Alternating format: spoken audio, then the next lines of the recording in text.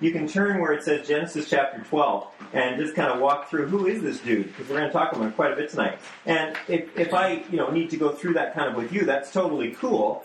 Understand that Paul's audience would have gone, oh, Abraham, of course, everybody knows about him.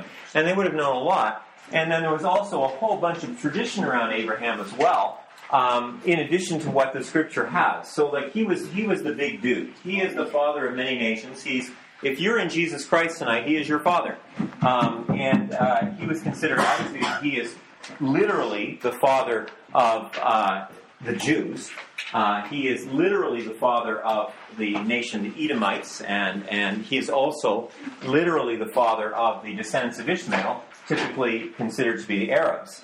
And so, that's a lot of people. That's the father of many nations, literally.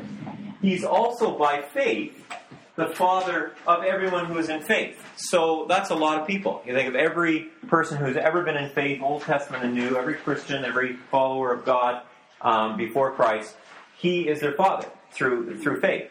And it's sort of like, Genesis chapter 1, God creates the world. Genesis chapter 3, sin enters in, and then like 3 through 11, it's just a mess. It's just a total mess. And you got a flood in there that wipes out all of humanity. Things don't get that much better after the flood. You've got the Tower of Babel, and God confuses everybody, and they're all speaking different languages. I mean, I think it's just a mess. It's just people are going further and further apart. And God, it says at one point, he was sorry. He repented he made man. I don't know what that exactly means in the mind of a God who is eternal, but it's just a way of expressing, when it says that the hand of God is against it, we don't see God actually having a hand. We understand that it's a way to try to express it. And so, in that way, like, God is just, it's trying to get down that, and God is just like, this is a mess. This is a mess. And then comes his plan. And his plan is, okay, I am going to work again in mankind. I'm not going to give up on this planet spinning around this second-rate star in this galaxy somewhere.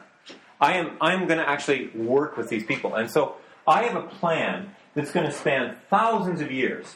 And it's going to be a plan that's going to blow the minds of anybody. And we know it from this end, as the coming of Jesus Christ, as a representative of the people of Israel, a people of God. And we know all that from this end, but it had to start somewhere, and it started with Abraham. It was like, I'm going to start over with the human race. And it's going to start with this guy, Abraham. And why him? Don't know in particular, but he was part of sort of, if you like, kind of part of Iraq, down by the kind of the Persian Gulf there. And God came to him basically and said, you know what? Change of address, bud. We're going to Canaan. We're going to what's now called Israel. And you're going to live there. And so Abraham left everything, and he went. And he just sort of responded in faith to God. And God decided to make a covenant with Abraham, the Abrahamic covenant, this really important promise. And the promise was way bigger than Abraham could ever have imagined, but it involved a number of things. And so in chapter 12, he comes to this Abraham, go from your country, from your people, and your father's household to a land I will show you. And then he says, I'll make you a great nation. I will bless you. I will make your name great. You will be a blessing. I will bless those who bless you, curse those who curse you. All the people on earth will be blessed through you. And if you put this with all of the other promises that God made to Abraham, essentially he's saying there's going to be land involved, the nation of Israel. There's going to be land involved. There's going to be blessing involved. And there's going to be descendants involved. There's going to be seed is the word that's used. And Paul makes a point in Galatians that the seed is singular, and it's Christ, in fact, that's being promised here, as well as his descendants. And all of this is in these verses. So Abraham does it. He takes his wife Sarah, his nephew Lot. That wasn't necessarily a good idea. And he goes and he comes to Canaan and he builds an altar there. And we see that there in verse 7. He builds an altar and the Lord appears to him. And so he's responding to the Lord. He's obeying the Lord. He goes to Bethel and he puts an altar there. And that's why every second church in town is called Bethel. This is the place that he's meeting with God. And then he goes towards the Negev, which is, of course, part of Israel now. So that's Genesis 12. God makes this promise to Abraham. Genesis 15, he's going to make a covenant with Abraham now. Okay? This is going to be a covenant. And this covenant is way bigger than Abraham could ever imagine. And a covenant is a solemn agreement. The closest thing we've got to it is marriage. where we covenant together before God to stay together for life. That's a covenant. That's why divorce, that's why breaking a marriage is so serious in God's sight, because it's this covenant relationship. And God is making a covenant, and as a covenant maker, he never breaks them. We, on our end, mess up about every 10 seconds, but he never breaks his covenant. So he's making a covenant. Don't be afraid, Abram. I am your shield, your very great reward. Now, Abraham is at this point in his 80s, okay? 80 years old. That sounds not too bad, and Sarah's in her 70s. Okay, it's kind of a nice time to kind of get in there with God. Only problem is, God has promised him that he's going to have many nations coming from him. Now, if you're going to have many nations coming, you've got to have at least one what? Child. Kind of helps, right? Okay? You sort of have to have some offspring, right? And Abraham's looking at Sarah and looking in the mirror and thinking, this is really not looking good here, God. You know what I'm saying? But then God's like, just keep spouting this stuff. I am your shield, your great reward. And Abraham says, Sovereign Lord, what can you give me?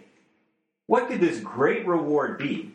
Since, do you see where I am? Verse 2 of chapter 15. Since I remain childless, and the one who will inherit my estate is Eleazar of Damascus. That just happens to be his servant, okay? So that actually made sense. Your servant, if you didn't have a child, your chief servant would inherit your estate. So Eleazar was going to do it. So essentially, he's saying, Abraham says, and you have given me no children, so a servant of my household will be my heir. So essentially, he's saying, well, God, it was nice of you to promise the nations thing. I appreciate that. The blessing is nice. Clearly, though, you missed kind of a key point here. I can't have any kids, so I'll just kind of help you out, God. And I'll make a little suggestion. I'll suggest that my servant may, in fact, inherit and then maybe through him, Eleazar will be the guy. And sorry you couldn't figure this out yourself, God, but I'll help you up and put Eleazar in there, and then you'll see that that's the way it's going to have to be. The word of the Lord came to Abraham. This man will not be your heir, but a son is coming from your own body, and he will be your heir. He took him outside and he says, look up at the heavens and count the stars, if indeed you can count them.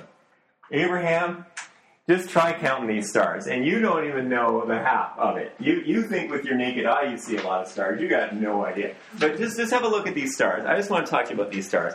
Try counting them. Yeah, good luck with that. So shall your offspring be. In other words, you will not be able to count your offspring. This is so much bigger, Abraham, than you think it is. Now that we jump to Genesis 17, and we read there, Abraham believed the Lord, and it was credited to him as righteousness. That is so important that we understand that. It's in 15 and it's in 17. And in both cases, God has told him that he's going to have this child and it's going to come through him. And in that moment, Abraham has a moment of faith and goes, all right, God, I choose to believe you. I choose to believe you. And that faith in the promise of God, and that's all it was. He didn't know anything about Christ. He couldn't imagine what on earth God was talking about. But all he knew, God had said he would have a child. And in that moment, maybe not the day before, maybe not the next day, but in that moment, he believed, and God credited to him as righteousness. So that's right there in the Genesis text. He also says to him, as for Sarah, your wife, you're no longer to call her Sarai. Your name will be Sarah, and I will bless her, and surely you will have a son by her. So let's be really clear, Abraham, that this is by your wife Sarah, okay? No other plan here. I will bless her, and she will be the mother of nations. Kings of peoples will come from her. Abraham fell face down. He laughed and said to himself, will a son be born to a man who is 100 years old? He's getting a little older now. Will Sarah bear a child at the age of 90? And Abraham said to God, if only Ishmael may come under your blessing. No, just a minute here. Just a minute. I'm sorry, there's actually a mistake here in the notes. It's Genesis 15, verse 6, where it says Abraham believes God. Okay? That's when he's first arrived. That's when he's 75 years old. That's actually really important. Sorry about the mistake. So it's Genesis 15, verse 6. So he's just arrived. He's 75 years old. Sarah is 65. Now, you know what? People did live a little bit longer then. Abraham's dad lived to 200, okay? So that's not bad. So if you lived to 200, maybe you're still bearing children at 65. I don't know. Maybe. I don't know how it works. Okay. So I mean, didn't we have Octo Mom that just had kids at 65 or something like that? So okay, it's not beyond the realm of possibility. So he believes God, and it's credited to him as righteousness. Now that's important because Abraham. This is on podcast. Jordan is developing a podcast system here. So everything I say tonight could go out into cyberspace and be there forever. So I just want to tell you, as I talk about all these things tonight, this is just a little added pressure for me. You know what I'm saying? So anyway. I'll be like Mark Driscoll, who has to apologize for it anyway. Never mind. So this is just so important to get, because way back then, he believes God and he credits him as righteousness. And later on, Paul's going to make a big deal of this, okay, and say that that's when he was in faith. That's when he was justified. Paul's going to make a huge deal of that. So in our parlance, he is now, although he doesn't know it, he wouldn't say it this way, he's in Christ. He is eternally saved at that moment because he has practiced saving faith. Now this is 25 years later. He tried out Eleazar. No, sorry, not happening. Now what I didn't actually read to you is that he had a nasty little plan in those 25 years. And he had believed God, but now he was getting, okay, this is ridiculous. I'm getting old. Sarah's getting old. This is not going to happen. I don't know what God was thinking. So I got a plan. I could probably still have kids, even though Sarah can't. She's never been able to have them. So what I'll do is actually was Sarah's idea, and she said, I'll take my maid called Hagar, and I'll bring her to Abraham. The two of them will have sex, and they will have a child, but it'll be legally Abraham's, and since she's my maid, it'll kind of be mine too. So that was the plan, and from that, Ishmael was born. That's the father of all of the Arabs and a wonderful people group, but one that has been at enmity with Jewish people, for some time, and that had perhaps its basis back there in what Abraham did. Poor choice, a D- in faith for Abraham, okay? Because he's saying essentially, God, you're not going to do it. I'll have to take matters into my own hands and make this happen, and somehow through my maneuvering, your promise will be fulfilled. So she has this child, and then Hagar is mistreated by Sarah. It's terrible. It's an awful, awful story. God goes and meets with Hagar, and she is the first person on the planet to see God, to know that he is the God who really sees. And Hagar, has this beautiful experience with God because God was not impressed, and he is the God of the outcast. So just understand that. But this was not going to get in the way of God's plan. Even this major slip-up. And Abraham had other ones. He went down to Egypt because there was a famine. Sarah's like in her 60s here, late 60s. And he thinks the Pharaoh's going to kind of take a shining to her. And he'll be killed. So he says, okay, don't tell her you're my wife. Tell her you're my sister. Well, sort of half-true. She was his half-sister, which is kind of creepy in our time, but not that. And so, just tell her that you're my sister. So he doesn't. So the deal is, kind of reading between the Hebrew lines there, Pharaoh actually took her to be his wife, it looks like, and was sort of slipping Abraham the odd goat, on the side as sort of a little present. And so God, says this is bad news, and the Pharaoh's like, can't believe what he's done. Why did you ever lie to me? Get out of here, take your goats with you, and off he goes. This happens another time. Same deal. Another time, so he's lying half the time. So he's not a dude that's perfect in his faith. But he did believe on that occasion, and it was credited to him as righteousness. It's really important to understand those things. And we don't need to go into all the whole story with Lot and that whole thing as well. But there were some really good times in his life. There was a time when a guy called Melchizedek, which is this sort of really mysterious figure that people think might actually be Christ, and that Abraham came and gave a tenth of all of his belongings to, sort of giving God that due as he paid these tithes to Melchizedek. So there's a really up and down story for Abraham. But this Ishmael thing was a real big deal. So now popping back into the text that you have, verse 15 of chapter 17, God says to Abraham, let's skip down.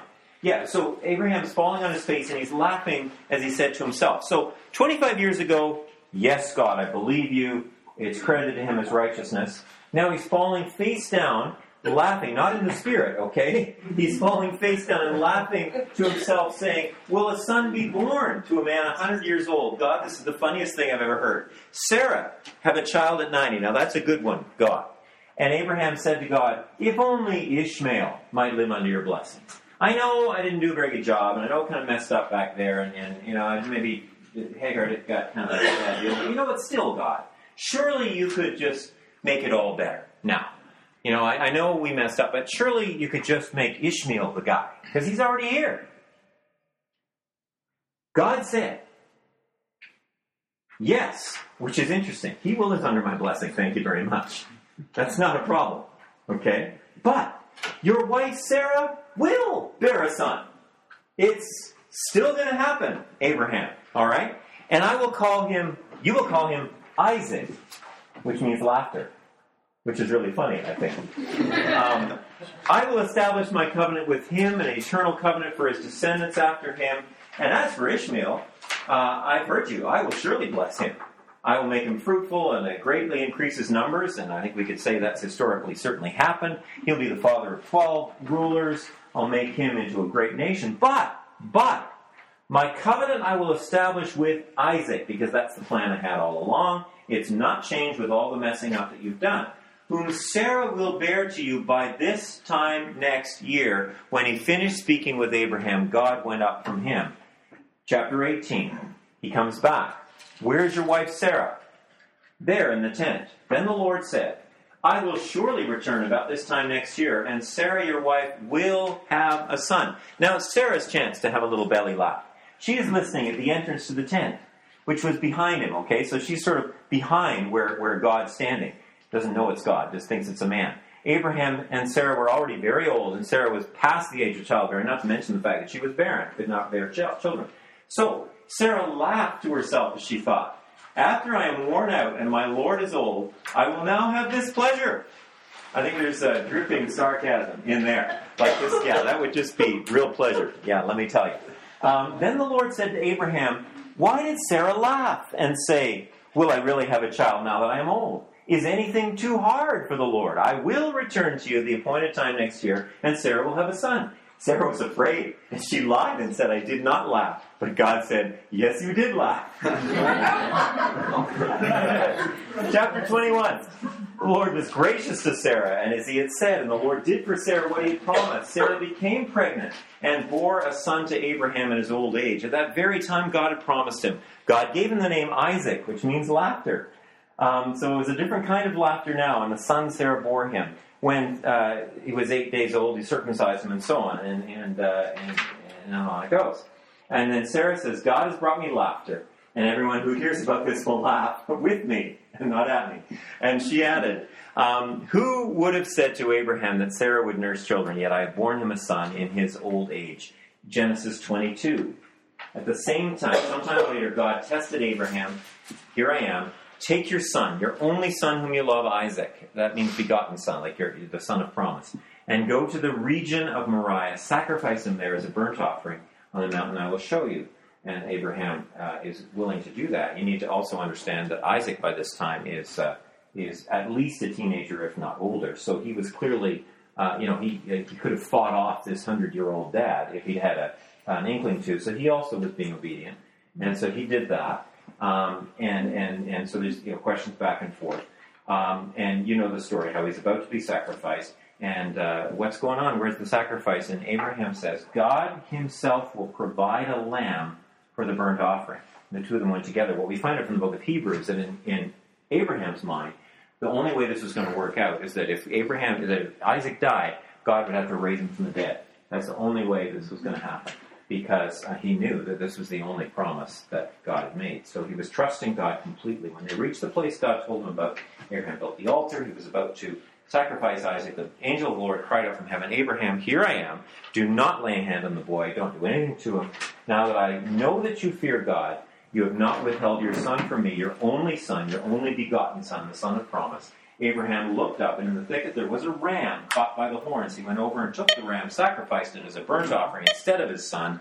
So Abraham called the place, the Lord will provide. To this day, it is called the mountain on which the Lord provided. Okay, so all of that is the important thing you got to know as we jump into Romans chapter 4. Okay, this is an incredible test of faith. Now, what's Paul going to say about this? Okay, he's talked about a righteousness from God, that is by faith. Okay, now Paul wants to prove that from Scripture. Now, if he's going to prove that, he could use a bunch of different things. But frankly, he has chosen the hardest job of all. And that's to prove it from the life of Abraham. Because every Jewish person at the time, and certainly he as a Pharisee, would have grown up knowing this, believing this. Believed that Abraham was considered then the only righteous man of his generation. So, of the people alive, when Abraham was alive, any Jew living in Jesus' day would consider Abraham to be the only righteous man. So the popular notion was God had chosen Abraham because he was the only candidate available on the planet. He was the only righteous man there was. So in other words, he was chosen for his what? His merit. Okay? So if you were going to prove Paul, you need to know that we're saved by our merit, not by faith. They would have appealed to Abraham. So Paul is going to go in there and use the very guy that they would have used to prove the opposite point. So he's masterful in this. Okay? So I want you to know this. They believed he was the first of 7 people to bring the Shekinah glory of God back. They said he served God from the age of 3. They said his righteousness was made complete in the circumcision in anticipation of keeping the law, that he kept the law completely, even though the law hadn't even been written yet. Okay, so that was quite a feat. And they even believed he was sinless, that he had no need for repentance, that he was perfect in all his deeds, righteous every day of his life. Which is really interesting when you read Genesis, what I just told you about. Righteous every day of his life. Wow, that's something, okay? But that's what they believed about Abraham. So Paul's being pretty bold here. From God's point of view, Abraham had no basis for boasting, despite what his opponents would say. Okay? So he's going to prove it from the life of Abraham. Really important to understand that. Okay? God could do this and be just about it because he knew Christ's future death was a certainty. That's what we looked at last week, right? Okay? So let's look at it. What does the Scripture say? Boy, that's a good question, Paul. That is the question you guys need to ask yourself when anything comes up. You read a book that blows your mind. And you think, I've never heard this before. I've never thought of it this way before. This is different than I've been taught. You read a book. What do you have to ask? What does Scripture say? It may be the best communicator on the planet. It may be the most fascinating thing. It may even find within your heart a resonance and you go, oh yeah, that seems so right. What does Scripture say? What a great question. That is the question. What does Scripture say? And the verse he quotes is from the beginning of Abraham's life. Abraham believed God and it was credited to him as righteousness. There's no works in there. Abraham had done nothing at this point. Nothing. God promised him all of these things, including that he would have a child, and he went, in his heart, somewhere in there, it went, yes, I believe you, God. Righteousness. Somewhere in your life, if you're a Christian, you heard the gospel message, you heard about Jesus Christ, and at some point in your life, there was just a, yes, I believe it. And in that moment, that faith was credited to you as righteousness. And that's why you were a believer. Now, 10 days later, you may do something that's completely out of faith. You may act in a way that's, whatever. That may happen. Just like it did for Abraham. But that faith is credited to you as righteousness, just like it was for Abraham. So you are Abraham's child in that sense. Okay? So this faith of Abraham was the gateway for God's blessing in his life. It was reckoned to him. And that word, it's an Old Testament, it's a Hebrew word that's used about calling a person something that they are not yet. Crediting with them with something that they do not possess. It's very clear. It's grace. Okay. Now, to anyone who works, the wages are not credited to them as a gift, but as an obligation. However, to anyone who does not work, but trusts God or justifies the ungodly, the faith is credited as righteousness. What's he saying? If you have a job, and you come to payday, and however it is you get paid, you don't have to get a check anymore, or it's all direct deposit for you, but if you get a check, if your employer came in with a huge box, gift wrap, big bow on top, Corey, is that how it happens? They come into the lobby, and they can hand you this giant gift. And then all the employees come in and sing, "For he's a jolly good fellow." And they put it down there and say, "Corey, we want to give you a gift. We are so kind and generous. We give this." And you open this thing up, and you go, "What is this gift?" And you open it up, and there's your check. It's your paycheck. What do you say? I would laugh. Hysterically. But he would laugh hysterically. But would it be a gift? No, it's owed to him. Okay? The employer, if he chose not to pay you, because I just don't feel like giving you this gift this week, Tori, you would what? You would call the police. You would take them to court. You would do all sorts of what? It's owed to you. It has to be paid. There's no choice about it. It is owed to you. And so he's saying, if it's a workman, if you're working for your salvation, and it's a question of doing all this stuff, frankly, then God owes you something, right? God owes us nothing. It's not a wage. We don't earn salvation, and he owes it to us. We have this idea still in the back of our mind. Even though we might understand it in the salvation perspective, we still have the idea that, you know what, God, I don't deserve this. I tell you, I got to struggle with this. My sister had her first chemo thing today, and my sister has served God for decades. And I mean really served God for decades. Totally.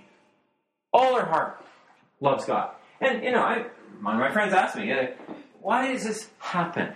She doesn't deserve this. And I gotta tell you, I agree. From my perspective, this is dumb. I don't get this. Why? But do you see that within that, there's a real error in thinking? Because if I actually got from God what I deserved, it would be hell. So I don't think I better go to God and ask Him for what I deserve and demand my rights from God. I don't think I better do that. That's a bad idea. So God doesn't owe me anything. If I receive anything from God, it is a gift. He owes me nothing.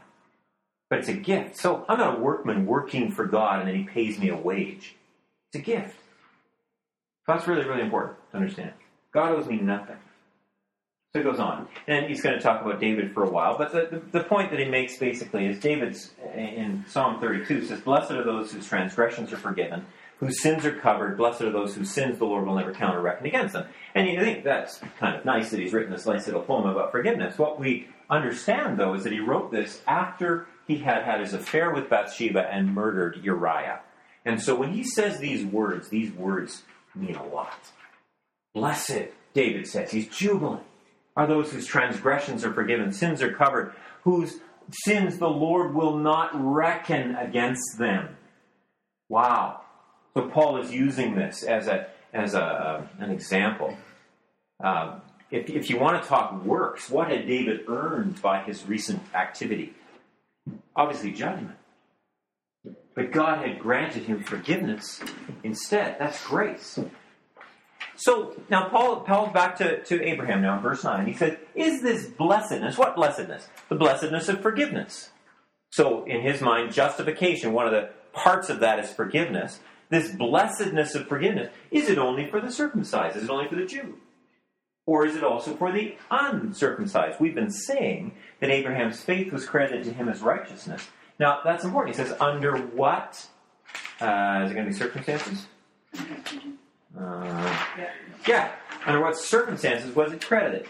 Was it after he was circumcised or before? It was not after, but before.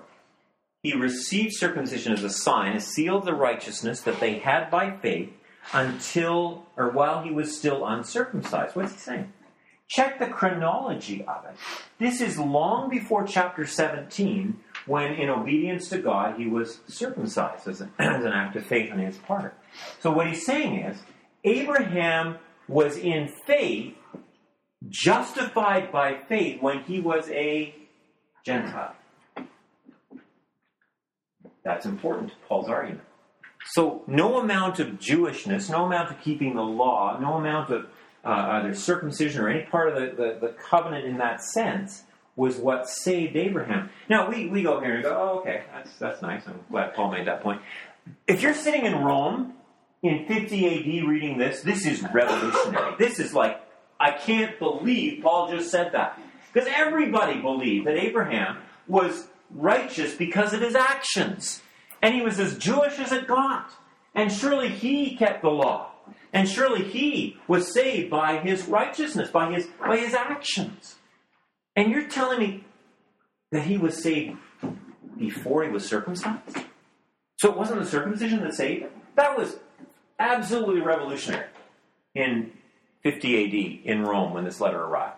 This was like, the ink was still smoking when they read this. This was really, really big stuff when he said this. So therefore, he is the father of all who believe and have not been circumcised. In other words, the Gentiles.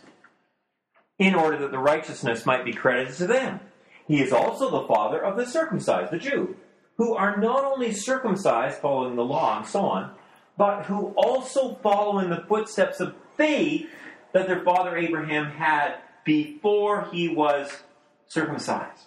Does that make sense? So he is the father of all, circumcised or not. It's not that it had no value. Paul would have valued it as part of his Jewish heritage and so on, but it has no saving value. We could say the same thing about baptism today. Baptism has no saving value. And so a person who is in faith and is baptized, that's great.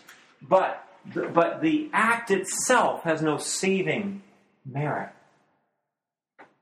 Hear this, he'd be saying to the Gentiles. The wall of separation between the two groups is completely gone. It was not through the law that Abraham and his offspring received the promise, because it wasn't written for another 430 years. I'll just skip over that part.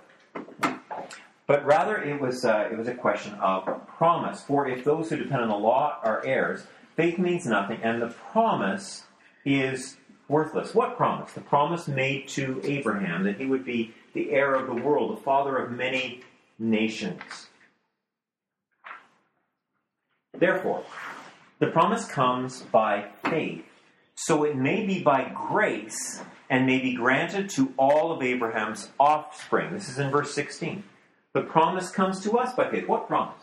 The promise that God made to Abraham in Genesis chapter 12 and 15 and so on. We're in there. We're in there.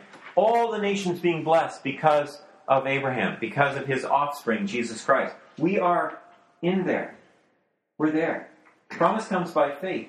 So may be grace and granted to all Abraham's offspring, not only those who are of the law, but also those who have the faith of Abraham. He is the father of us all. As it is written, I have made you a father of many nations. He is our father in the sight of God, in whom he believed, the God who gives life to the dead and calls into being things that were not. He will be our God. Now, if it's by grace, it's not dependent on human effort or merit. It's an interesting phrase, the God who brings life to the dead. Can you think of some examples? Lazarus. Yeah, Lazarus, that would work. What's another one? Jesus. Yeah, kind of a big one, yeah. Okay, which is interesting. Now, hold that thought.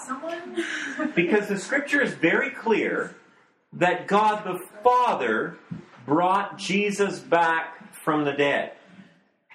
Now, there was a reason for that, a very important reason that I think we're going to see. Ephesians chapter 2, it says, you were what in your transgressions and sins? You were dead.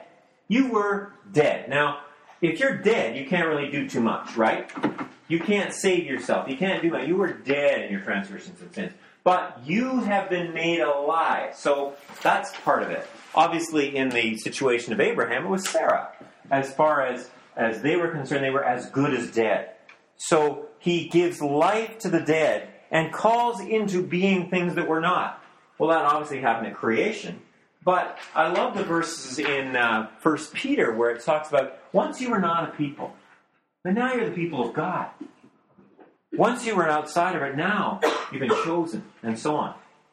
So then, verse 18, it says, against all hope, Abraham in hope believed. I love that.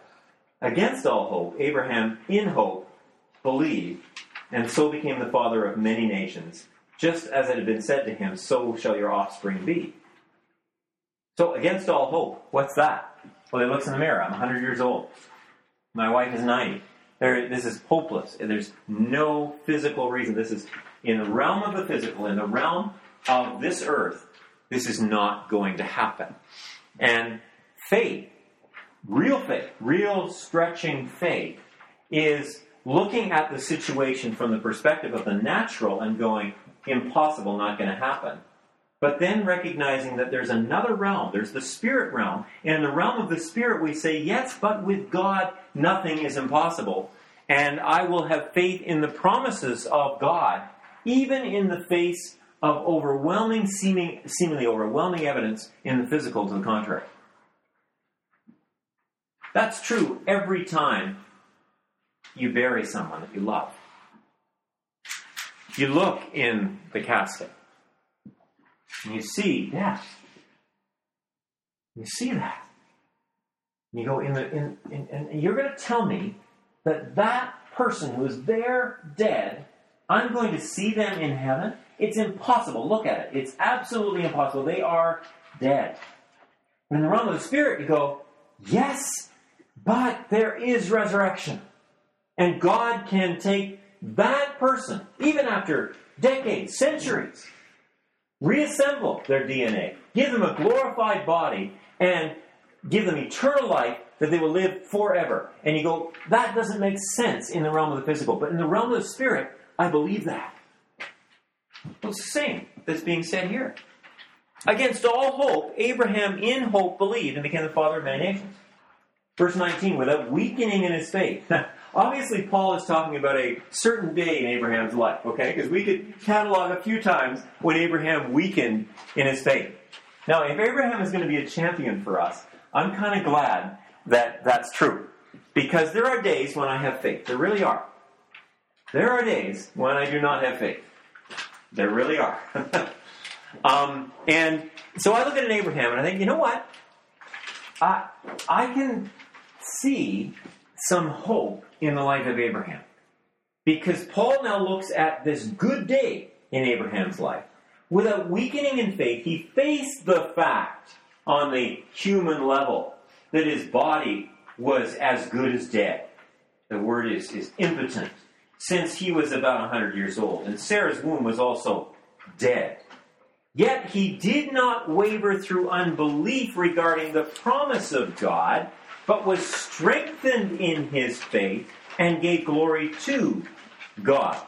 Now that has got to be the most sanctified way of describing sex I've ever seen. Because that, let's face it, thank you podcast, that's what his act of faith was. Okay? I have no idea when the last time that Abraham and Sarah had gotten together. Okay? That's not in the scripture, not shared with us. But I know it happened on this day. So, this particular day, the act of faith for Abraham was to have sex with Sarah. Why? Because he believed God. There's just no other way. I mean, that is what's being said here. And he was fully persuaded that God had power to do what he promised. That's why it was credited to him as righteousness. Against all hope, he exercised faith. Fell on his face and laughed in the presence of God. Sarah laughed at what God had said and then lied about it. They stopped laughing and they believed God. I think we can be encouraged by that when we see things in the natural and we go, there's just no way here. Everything argues against this. But I'm going to choose to believe the promises of God. Against all hope, I'm going to hope. That is faith. Paul goes on, the words, it was credited to him, were not written for him alone, okay, in case you were wondering, but also for us here in this room, to whom God will credit righteousness, for us who believe in him, who raised Jesus our Lord from the dead. So just as he can take 190-year-old and bring life from what was dead, he can look at the Lord Jesus Christ and he can raise him from the dead. He was delivered over to death for our sins, and he was raised to life for our justification. Why is it important that God the Father raised Jesus from the dead? Because he was the sacrifice, the propitiation, the atoning sacrifice. The wrath of God was on him, and he died with the wrath of God upon him. So what does the resurrection say? What does it say? It says that God the Father was satisfied. He accepted the sacrifice. So, I sin tomorrow. I say, you know what? That is I name a number, time that I've done that sin. It's done. God cannot forgive me for that sin. I must be reminded of the resurrection because that sin was on Jesus. The wrath of God for that sin was on Jesus. And he raised him from the dead because God the Father accepted Jesus' sacrifice for that sin that I will commit tomorrow. You need to understand that. You need to understand that. God is a God who can make living things from dead. Can take things that do not exist and make them so. He was delivered over to death for our sins, but he was raised to life by God the Father for our justification. God was satisfied with the atonement and therefore raised Jesus Christ.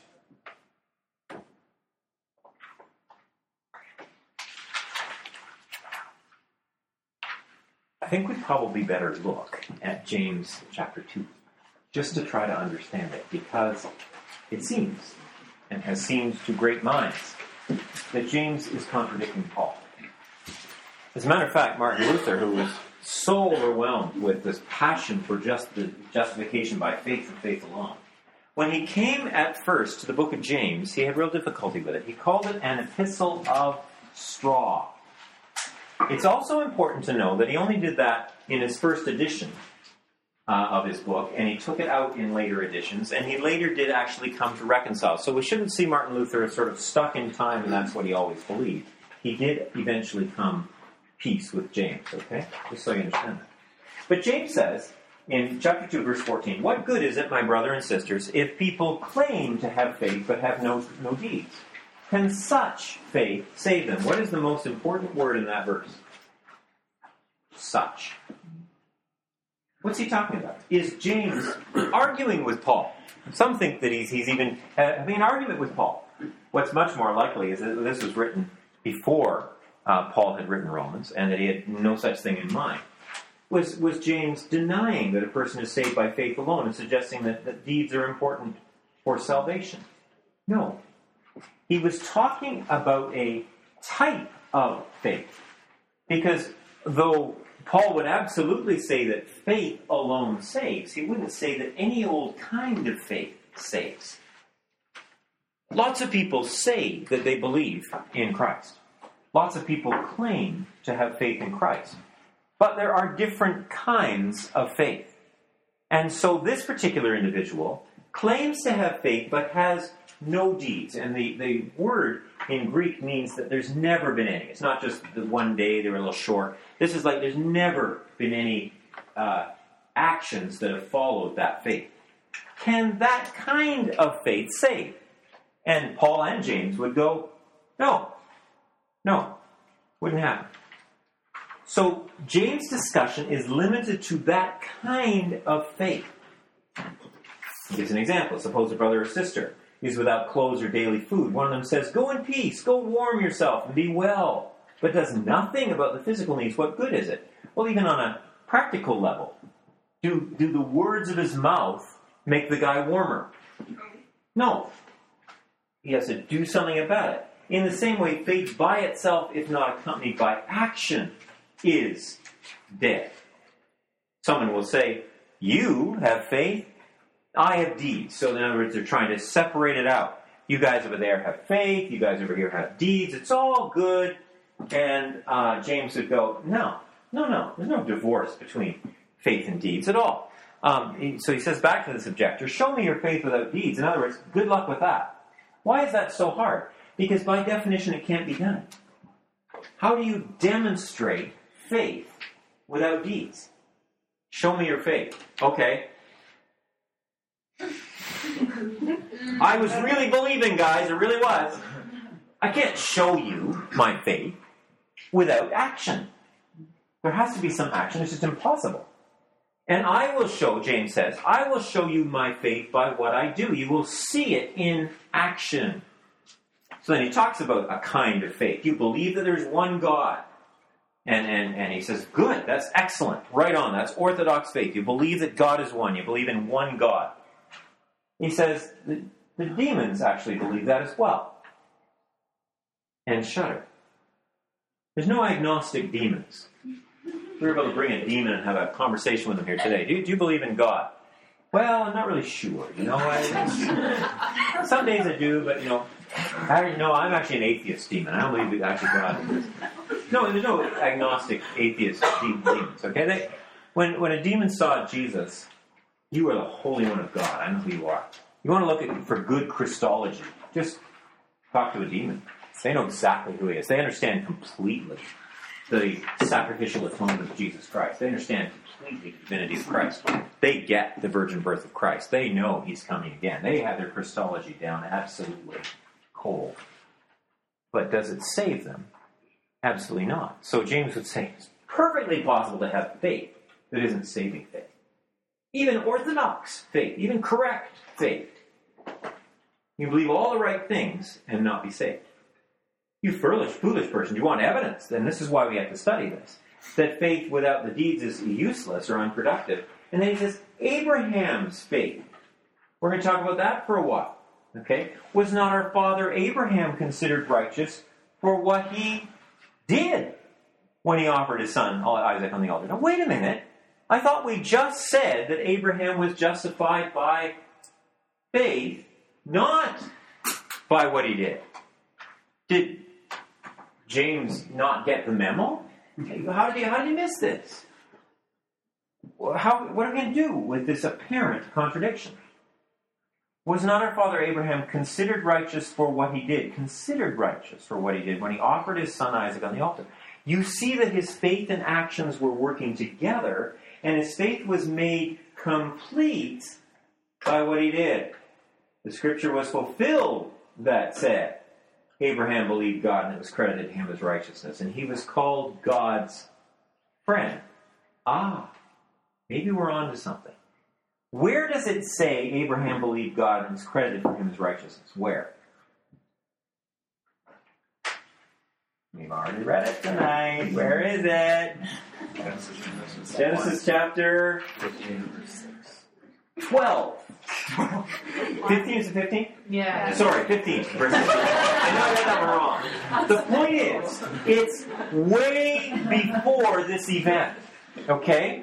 So this is years. This is like 25 years before, because this is like after Isaac is born. This is like when he's already, at least a teenager. So this is a long, long time later.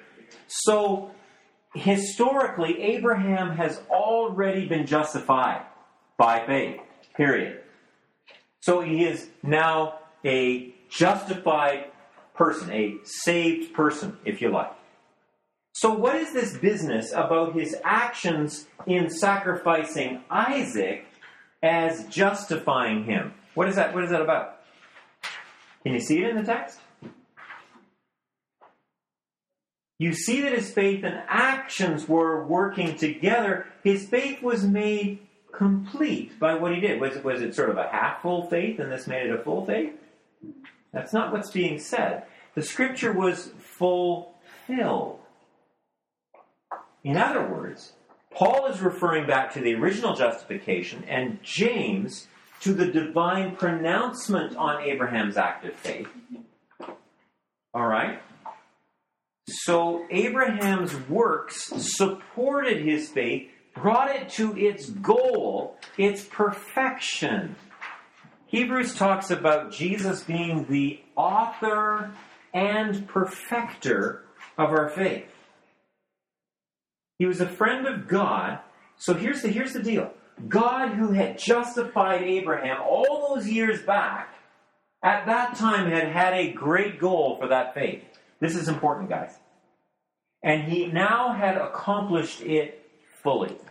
So Abraham, from the moment he believed God, the moment that God had promised him, look up at the stars, God, I believe you. He was eternally saved. He was justified by faith. But God had much bigger plans for him than just to have him saved and that's it. He had plans to take that infant faith, that little tiny mustard seed of faith that believed in God, and he wanted to grow that into this mountain of faith that could be so strong that even in the face of again, looking at it from a human level, if I kill this son Isaac, if I sacrifice him to God, as abhorrent as that is, but if I do that, God's promise, how could it be fulfilled? The only way would be if God then raised him from the dead. There'd never been a resurrection. But Abraham believed it was possible and said, well, I guess that must be what God has in mind. That is huge mountain faith. So what had God done? The thing that God saw in this tiny little embryo that saved Abraham, he saw where that could go. And he said, now you have perfected it. Now, Abraham, you all that I saw there in the seed has now grown into this mighty oak tree. And I see it's the thing that I wanted right from the beginning. This was my goal, this great goal I had for your faith. When you become a Christian, that tiny, tiny bit of faith that says, yes, I believe. After all, I really do believe in Jesus. I don't understand it all, but I do. I believe it. That's a tiny little mustard seed. But God's plan for you is so much bigger than just that. That you stay and then, well, okay, I'll go to heaven now, but what else? Well, God's plan is to take that and to through the ups and downs of what we might do. We might do really well one day and pretty badly another day, but God has this long-term plan to grow our faith into this absolute strong fortress, this stronghold of faith that will take, even in adversity, when we look at the natural world and go, there's no way this could happen. But in the spirit world, I believe it. I believe the promises of God. So even though it doesn't look like it's possible, I believe God. God wants to take that faith and make it and bring it to its goal. That's what James is seeing. God wants to bring it to its fruition. And so because of that, God, who had justified Abraham, had a great goal for his faith. He now accomplished it fully. So now he was so intimate with God, he was so trusting that he would place God first in his life. And what was the result? God would share his heart with Abraham. What was this whole thing about? Sacrificing his son. What was that all about? Abraham, you're my friend. You're my friend. I'm going to share with you the thing that's most important in my life. And I don't know how to tell you this, except for you to experience what it would be like to almost lose your only begotten son. Because that's going to happen to me someday, Abraham. I'm going to actually sacrifice my son. No one's going to stop me. I'm actually going to do that. So I'm going to bring you to the brink of that. And then I'm going to do what I'm going to do for you, Abraham. That's how I'm going to save you. It's how I'm going to save all the nations, all the people who are your children by faith that haven't even been born yet. I'm going to provide a lamb. I'm going to provide a ram. I'm going to provide a sacrifice. So Abraham doesn't have to die. You can put that aside because I'm going to substitute a lamb. And that lamb, that ram, is not going to save you, but it's a picture of how I am going to offer my only son, Jesus Christ. And he is going to be a sacrifice. And that's really, Abraham, what your faith is in, even though you don't understand it. All this business about faith that we're working on that's been perfected now, that's really what it's about. It's so you will believe in the substitution of another for your sin. You are at that point where you understand the intimacy of God. God's goal for us in making us people of faith is that he can share his heart with us. That he can share the most intimate details of his heart with us. That we understand his heart. He can share that with us and be a friend of God.